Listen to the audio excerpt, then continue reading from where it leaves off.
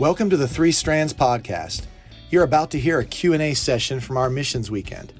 The session was led by Pastor Kenny and features missionaries from Lexington, Kentucky, Chile, Cuba, and the Democratic Republic of the Congo. We hope you enjoy hearing these updates and perspectives from all around the world. All right, good morning, guys.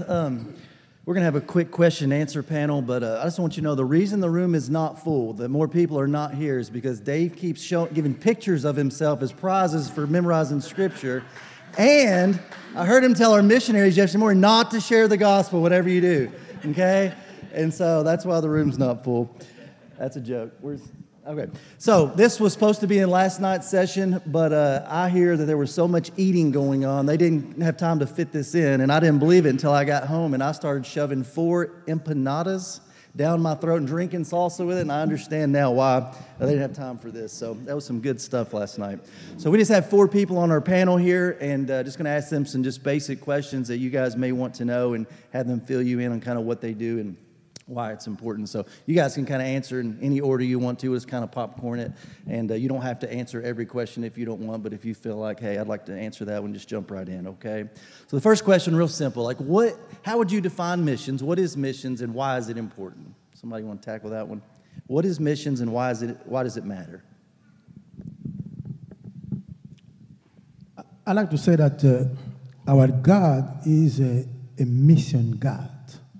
So Jesus left his throne, his dwelling place. Jesus is God.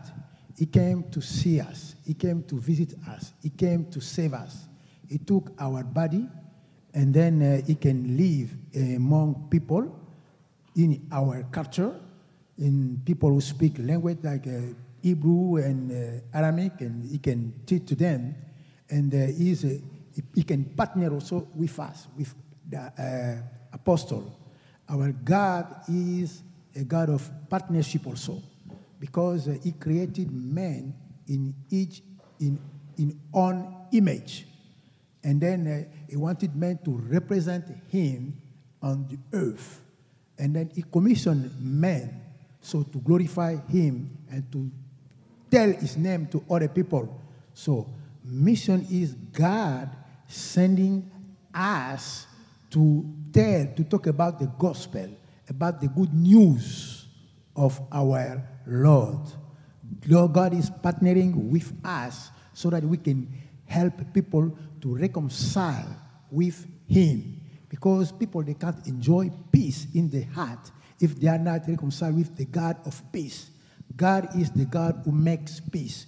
You can't enjoy peace if you are not in communion with God, if you are not reconciled with God.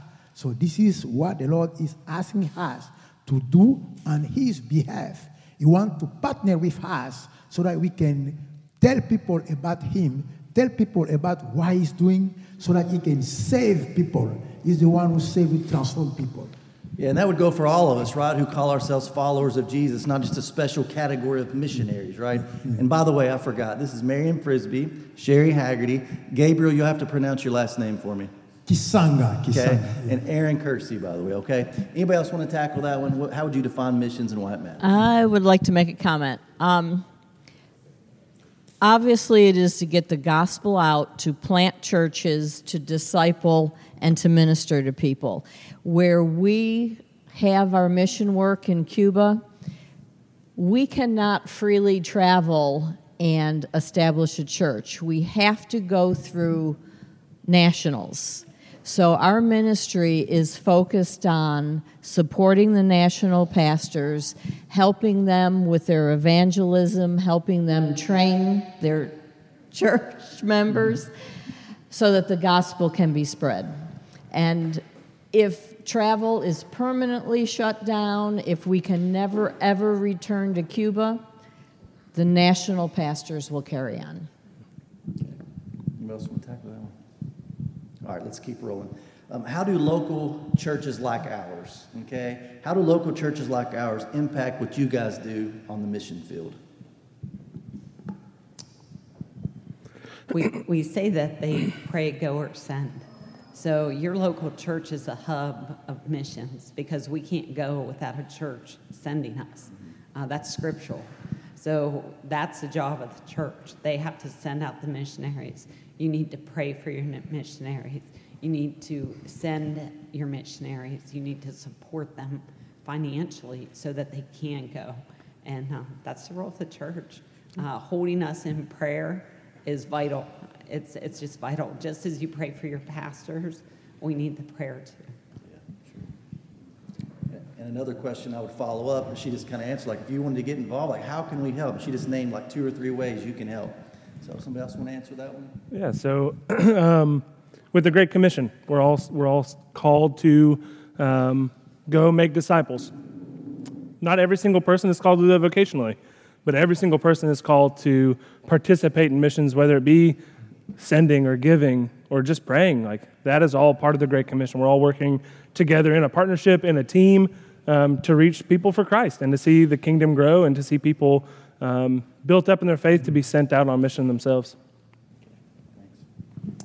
Anybody else on that one? How do local churches impact what you do specifically on the mission field? I can say that also the local church they can also encourage missionaries. As we are working, we need prayer support, we need the resource, we need also encouragement. This is a wonderful, powerful contribution that the local church can participate with, so that because when you are encouraging people, you are using the word of God.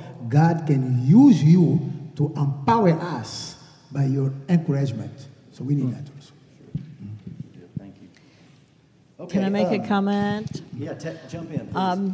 One of the things that I think is very beneficial to the local church is to do mission trips yourself.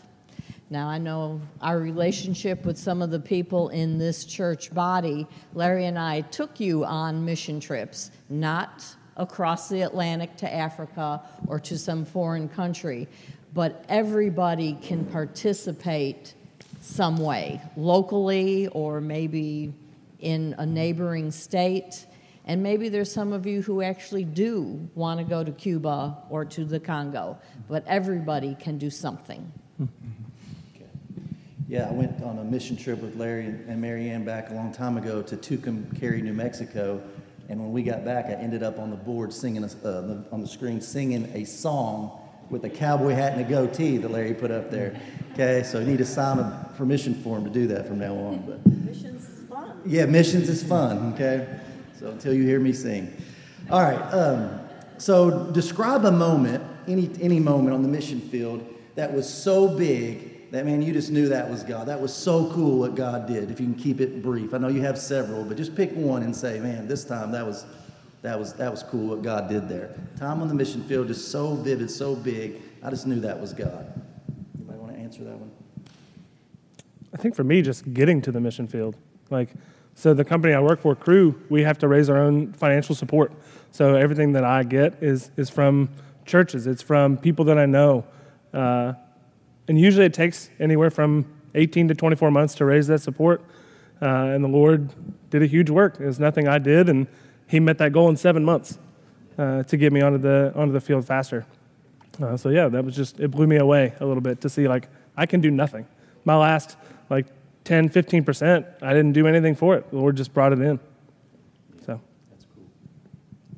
Yeah, I can say also living by faith. So when we are working for the Lord, we are not doing our own mission, we are doing the Lord's mission. He's the one who is implementing His mission and is strengthening us. So we are living by faith. I can see the Lord doing great things by faith, touching people, transforming people. He can send me to foreigners' country. Sometimes I can go to Angola, where I don't know many people from this area. Sometimes I don't know their culture. I can learn that, to study that, and read that, but you don't pick everything. But God can still use us to bring the gospel and see many people coming to Him. That's amazing. I like that. When we were in Chile, my husband was the director of Santiago Christian Academy. And every year, like any school, you have people retire, or we had several short-term teachers that would come for 1 or 2 years. So often, a year would come and we'd be like, Lord, we need these positions filled. And time again, God would bring people to the field. Like you were saying, God works in people's hearts individually. He's a very personal God. But when I look at it and see how he orchestrates to move people, to bring them to answer your prayer, it just leaves me speechless. We had I could go on and I could give you story after story, but I'll give you two that I think of right now. One was a girl, we needed a second secretary. She married a Guatemalan. He kept it private that he was not a U.S. citizen. He ended up getting exported. They ended up in Chile because Chile has good relationships with the U.S. So their plan was to stay in Chile for several years till they could apply for a proper visa. She had worked 25 years in the U.S. as her church secretary. We had been praying for an additional secretary in the school office, and she showed up at our door, answered prayer. Another woman, we really wanted to have a guidance counselor that could help our kids enter college. A woman came to us, again, a believer in Christ. She said, look, my husband's here doing his doctorate in mathematics. Why somebody ends up in Chile doing their doctorate in mathematics, it's so that we could have a guidance counselor to help our kids.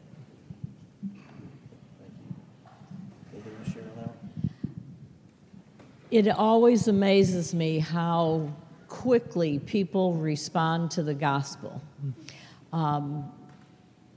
Larry was walking in the downtown area, just inviting people to attend church.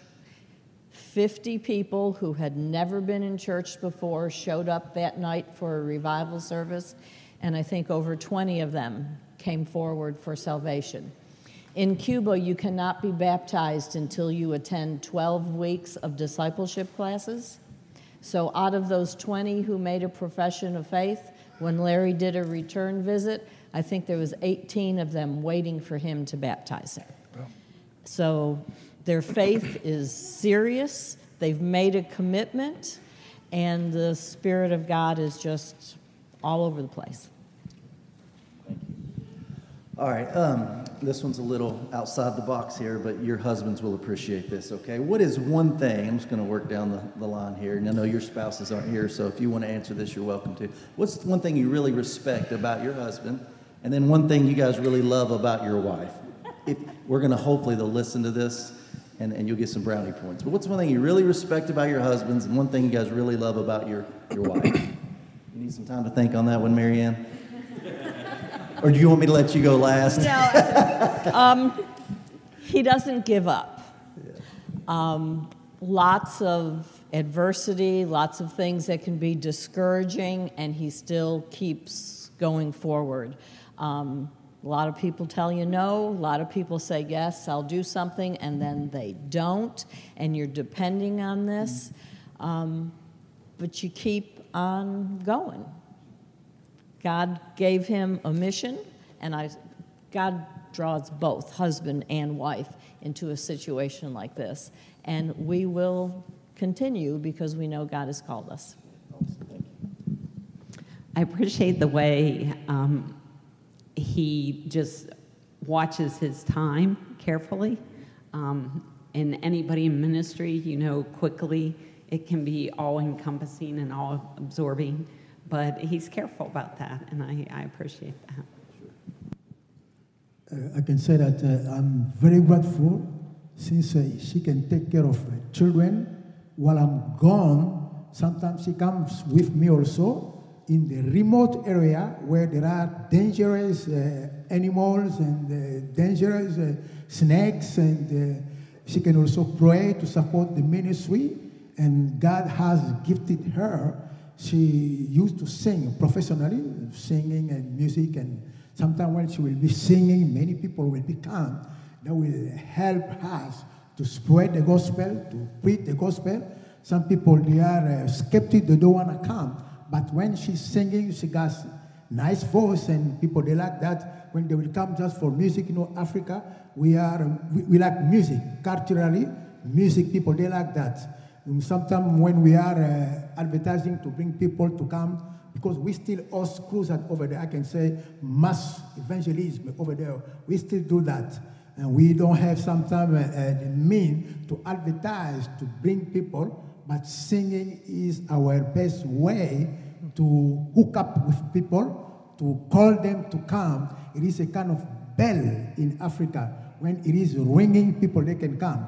And she got a nice voice. When she's singing, a lot of people will show up. That will help us also to preach the gospel. I like that. Praise the Lord also for that. I think for me it's twofold. It's encouragement and love.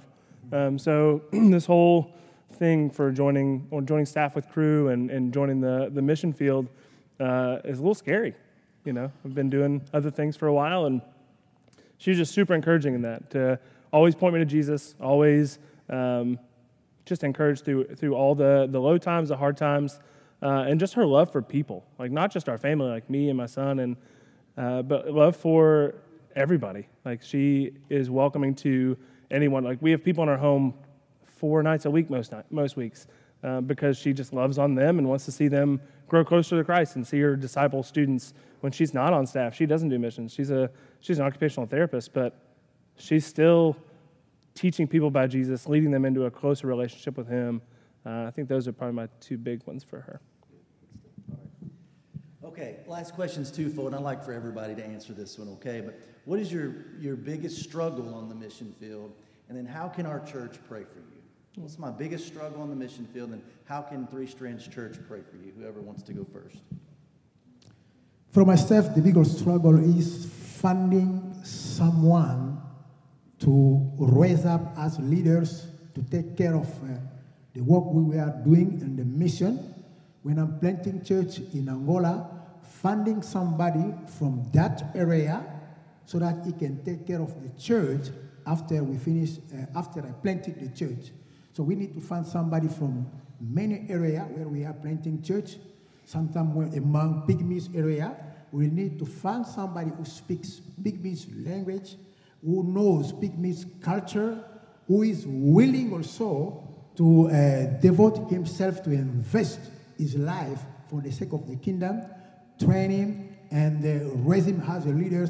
I can say this is the big challenge beside resource, because resource, money, and difficult, this is everywhere. Everywhere, everybody has that. Even in the United States, they still need money when you are going to the mission field. But finding people who can come along with you and raise them, it is difficult. We need to trust in God.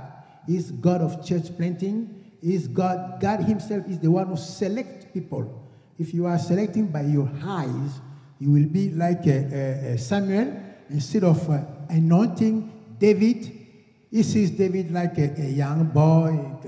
He was expected to anoint David's elder brother, but God has chosen somebody else. So we need God guidance, wisdom, and he can select his people so that they can take care of what he wants them to do as mission.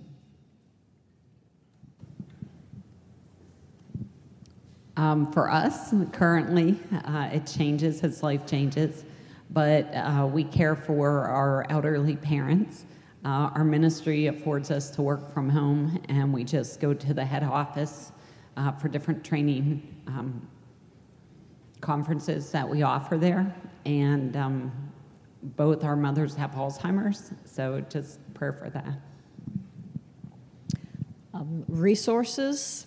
We are trying to raise money.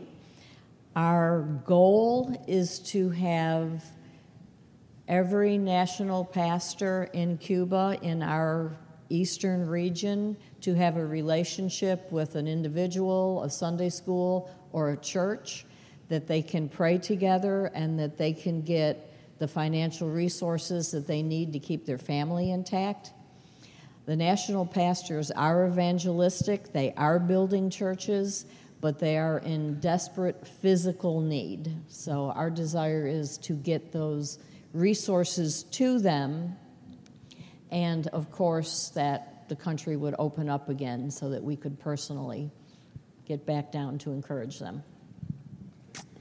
I think for us, biggest struggle in ministry would be time. Like I said, they mentioned it too, like time can slip away from you in ministry. And it's just making the time for my family and making sure that they're not suffering from me being on the mission field.